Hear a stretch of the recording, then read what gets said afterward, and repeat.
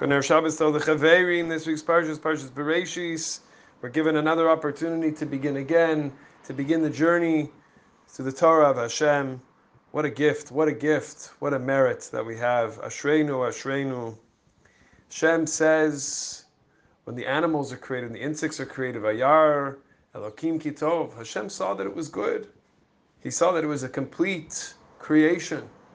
And God says this about many other aspects of the creation story. On the second day, however, of creation, Hashem doesn't say, Vayar Elokim Kitov, and on the third day, He does say, Vayar Elokim Kitov, and God saw that it was good. But when it comes to the creation of man, when God creates man on the sixth day, on the final day of creation, He says, nothing.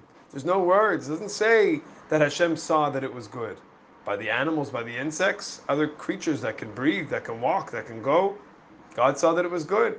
What about man? What about the pinnacle of creation?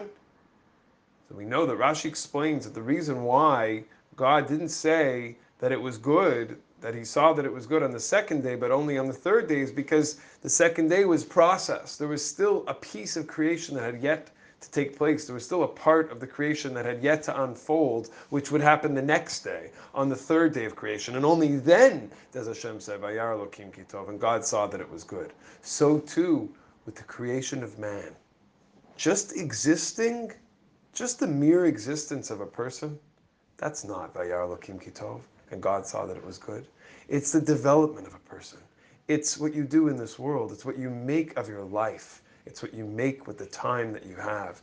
Bereshit, we're beginning again. We have this opportunity of what we're going to make of this year, what we're going to make of this cycle of studying the Torah. What are we going to take on in our lives? Where is the Torah going to fit in our day, in our week, in our year?